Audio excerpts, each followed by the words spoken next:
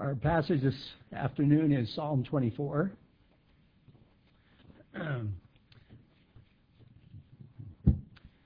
Psalm 24 is a beautiful psalm about the King of Glory, our Lord Jesus. And so it's about His creation and His kingdom in heaven and His kingdom on earth. It's one of the really clear, what are called messianic psalms about Jesus. It prophesies about Jesus. I remember a teaching that Dave Reese did on exclusive psalmody quite a long time ago, maybe 10 years ago. And it was kind of an apologetic teaching, and he was responding to specific objections that he knew of when it comes to singing psalms exclusively in worship. And the one objection that I remember, it kind of sticks with me, was that when we worship with the psalms, we never actually take the name Jesus on our lips. Because, of course, the name Jesus was not actually used in the Psalter. The authors of the Psalms were not given His name. No one was until it was revealed to Mary just months before Jesus was born. And this is not an apologetic sermon, but Psalm 24 provides a great response to the objection that we don't use the name Jesus as we sing the Psalms in worship. We don't. But we refer to Jesus and all of His works of salvation in such marvelous and creative ways in the Psalms, like Psalm 24. One of my favorite hymns about Jesus, written just a few hundred years ago, doesn't mention Him by name either. But listen to how beautifully these words praise Jesus. This was written by John Newton, the same guy who wrote Amazing Grace. Let us love and sing and wonder. Let us praise the Savior's name. He has hushed the law's loud thunder. He has quenched Mount Sinai's flame. He has washed us with His blood. He has washed us with His blood. He has washed us with His blood. He has brought us nigh to God. Psalm 24 is about the Savior who has washed us with His blood and lavished upon us all the benefits of salvation and brought us near to God. So let me now read Psalm 24. A psalm of David. The earth is the Lord's and the fullness thereof, the world and those who dwell therein. For He has founded it upon the seas and established it upon the rivers. Who shall ascend the hill of the Lord? And who shall stand in His holy place? He who has clean hands and a pure heart, who does not lift up his soul to what is false, and does not swear deceitfully. He will receive blessing from the Lord and righteousness from the God of his salvation. Such is the generation of those who seek Him, who seek the face of the God of Jacob. Lift up your heads, O gates, and be lifted up, O ancient doors, that the King of glory may come in. Who is this King of glory? The Lord, strong and mighty, the Lord, mighty in battle. Lift up your heads, O gates, and lift them up, O ancient doors, that the King of glory may come in. Who is this King of glory? The Lord of hosts. He is the King of glory. Well, you can see, and we can see by the heading, that Psalm 24 is a psalm of David. Many commentators think that Psalm 24 was written for the occasion when the ark was moved from the house of Obed-Edom to the tabernacle in Jerusalem, which is why we read about that in 2 Samuel just now. And that certainly does make sense, because clearly that was a grand occasion. There was a lot of preparation put into the day. The very symbol of God's presence was being carried into the city. And so it makes sense to compose a psalm specifically for the occasion.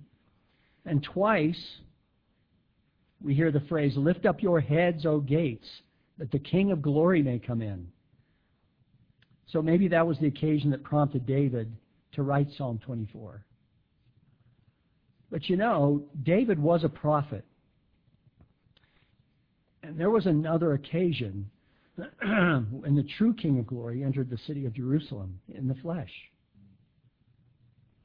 It was on what we call Palm Sunday, and James Montgomery Boyce makes this interesting historical observation. According to ancient rabbinical sources in the Jewish liturgy, Psalm 24 was always used in worship on the first day of the week, which is our Sunday. So in God's providence, about the same time that Jesus was mounted on a donkey, entering the city of Jerusalem as a king, and the people are shouting, "Hosanna to the Son of David, blessed is he who comes in the name of the Lord, Hosanna in the highest." The priests in the temple are reciting or singing, "Lift up your heads, O gates, and be lifted up, O ancient doors, that the King of glory may come in." Who is this King of glory?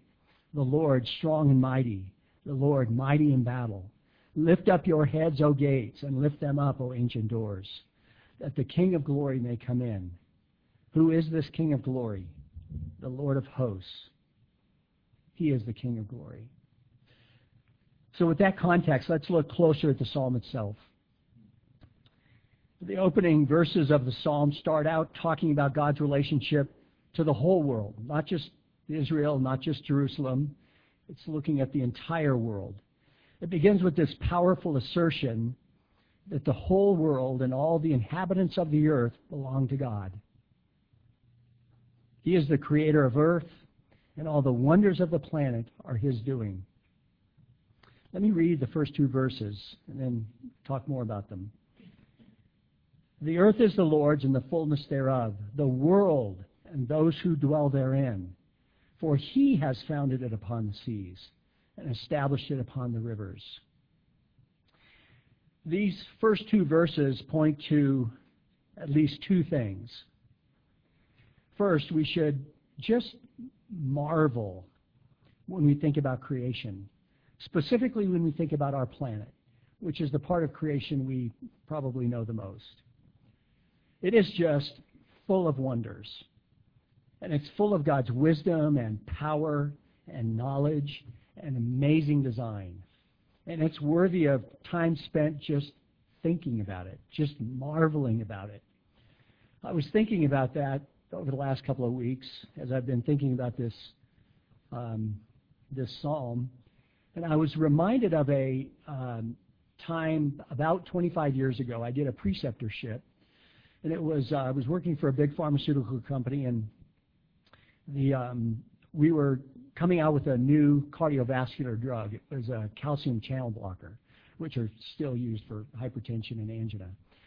Anyway, we were coming out with this product, and that was the first time that my company had ever come out with a drug for cardiologists or for the heart. And the company spent a great deal of time and money and preparation training us. And one of the things that they did that was unusual, but again, since it was a new therapeutic area, they sent every single salesperson, sales manager, and sales director in the country to a preceptorship. And what that was is they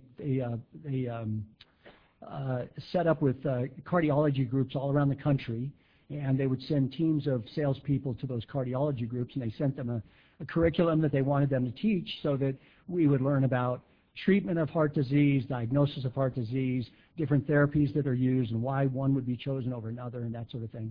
Anyway, I actually did my preceptorship at Penrose Hospital with a local group who is still in practice. At least some of the guys are still in practice. It was Dr. Barber and Jalowick and Kleiner and a few others. Anyway, I still remember we were doing a session with one of the doctors who focuses on what he called the electrical system of the heart. And he said cardiologists are kind of in two groups. There's the plumbers and there's the electricians.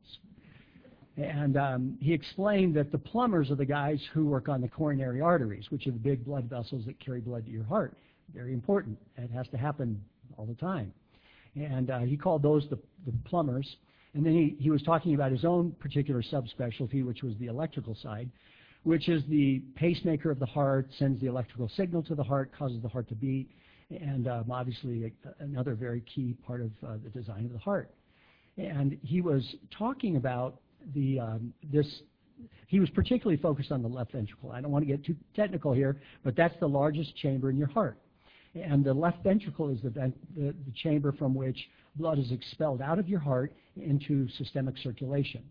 So that's the big chamber, that's the strongest part of the heart, key in terms of getting blood into circulation. And he was describing the shape of it in this electrical system.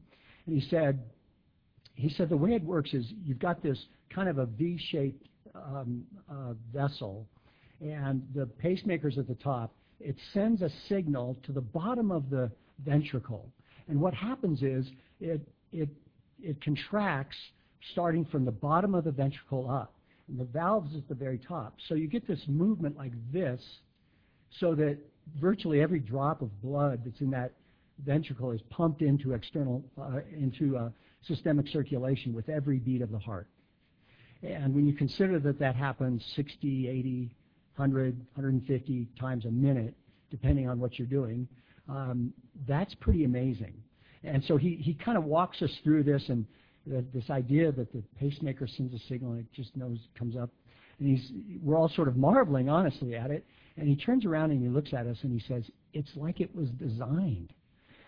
And it was, I don't know if the guy's a Christian or not, but he clearly sees this amazing, clear design in one of the things that he knows more about than almost anybody. And I think one of the things I noticed over the years is that the closer you look, the more you know about the wonders of this planet, the more your mouth just falls open in wonder. And I know this is not going to get me elected to any school boards, but I think that science textbooks should open with praise to God and close with doxology to God, because everything in between is telling about His wonders. Okay, so that's the first part of that. And then secondly, these verses that I read, the first two verses of Psalm 24, they're a very interesting Old Testament allusion to the fact that God's love, as expressed in the gospel of His Son, is for all people. It's not just for the nation of Israel or for the city of Jerusalem. That love that will be expressed in His Son is for the whole world, every tribe, nation under heaven. That fact was actually very difficult to fully grasp for if you lived and grew up in the nation of Israel. In fact, Jesus' own disciples struggled with that. And I'm going to read for you from the first chapter of Acts. This is the last interaction that Jesus' disciples had with Him right before He was ascended into heaven.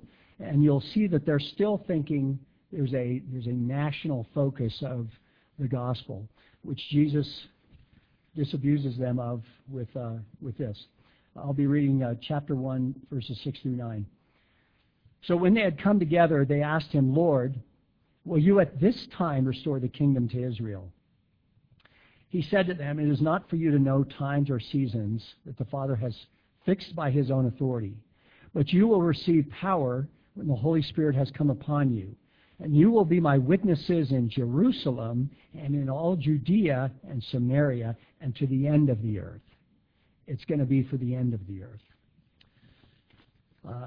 So anyway, that was a difficult concept to understand. So those first two verses tell us that God is the creator of everything that we see and observe, and He cares about all of His children from every tribe and nation on earth. But then our eyes are lifted higher as we continue in the psalm. It asks the question, who dares to come into the presence of the God of creation? Again, James Montgomery Boyce has some wonderful commentary on this section. And he says, the answer to this question is found in verses 3 through 6. And the answer is very complete and very profound. Let me read that again, the verses 3 through 6 for you. Who shall ascend the hill of the Lord, and who shall stand in his holy place? He who has clean hands and a pure heart, who does not lift up his soul to what is false, and does not swear deceitfully. He will receive blessing from the Lord and righteousness from the God of his salvation. Such is the generation of those who seek him, who seek the face of the God of Jacob. First, these three verses look at the heart of the true worshiper. Verse 3 asks the question, who can ascend the hill of the Lord? Who can stand in his holy place? And verse 4 answers, he who has clean hands and a pure heart, who does not lift up his soul to what is false, and does not swear deceitfully. To have a pure heart refers to inward holiness. It's what Jesus was speaking about in the Sermon on the Mount when he said, "Blessed are the pure in heart, for they will see God." Clean hands suggest good deeds and not evil deeds. The line that says, "Who does not lift up his soul to what is false," suggests the child of God worships the true God and not idols. And the line that says, "He does not swear deceitfully," describes one who has a right relationship with others. He is an honest person. He's not false. And the Lord knows we don't do all these things perfectly, and we certainly aren't saved on the basis of our doing them. But God's children pay attention to these things, and we long to have them be true of us. Amazingly, they become more true of us in time. Think about how this agrees, for example, with what Paul says in Romans 6:4. We were buried, therefore, with him by baptism into death, in order that just as Christ was raised from the dead by the glory of the Father, we too might walk in newness of life. Newness of life. And then we come to verse 5, which is really kind of the key to understanding this whole section. Verse 5 says, he will receive blessing from the Lord and righteousness from the God of his salvation. This is an Old Testament allusion to what Paul writes in Romans when he says, but now the righteousness of God has been manifested apart from the law, although the law and the prophets bear witness to it. The righteousness of God through faith in Jesus Christ for all who believe. For there is no distinction, for all have sinned and fall short of the glory of God, and are justified by his grace as a gift through the redemption that is in Christ Jesus. Boyce makes this point that it might be easier to understand this particular passage, these three verses, and previous to that, if we were to take the verses in inverse order. Something like this. Start with the second half of verse 5 and say, he will receive righteousness from the God of his salvation. That's our justification. We receive that from the Lord. That's not from us. We look away from ourselves for that. And then go on to the first part of the verse, which says, he will receive blessing from the Lord, which is why we begin to desire clean hands and a pure heart. It's why we want to worship God and not idols. It's why we care about loving our neighbor and dealing honestly. This is our sanctification. And Charles Spurgeon has a very pithy comment for verse 6. The verse says this, such is the generation of those who seek him, who seek the face of the God of Jacob. Spurgeon changes that to this. He says, this could read, such is the regeneration of those who seek him. That's our regeneration. That's from God. And then we come to the final section, which is verses 7 through 10, that speaks so powerfully about the King of Glory entering the city. Let me read that again one more time. Lift up your heads, O gates, and be lifted up, O ancient doors, that the King of Glory may come in. Who is this King of Glory? The Lord strong and mighty, the Lord mighty in battle. Lift up your heads, O gates, and lift them up, O ancient doors, that the King of Glory may come in. Who is this King of glory? The Lord of hosts. He is the King of glory. We've already spoken about this section, and we've looked at some of the possible references. This could refer to the ark being carried into the city, and maybe that's when it was written. However, it certainly points to Jesus triumphantly entering the city of Jerusalem on Palm Sunday. But none of these fully explain what is being spoken of here. This is about a conquering king coming back into the city after some amazing victory on the battlefield. Notice the military language. Verse 8 says, "Who is this King of glory?" And the answer, the Lord, strong and mighty. The Lord, mighty in battle. So what battle might this be referring to? One of the Puritans, John Gill, writes, "The Lord mighty in battle, as he was when he was up on the cross, when he made an end to sin, spoiled principalities and powers, abolished death, and destroyed him that had the power of it." Well, that's the battle that's being talked about here. And the city is the heavenly city.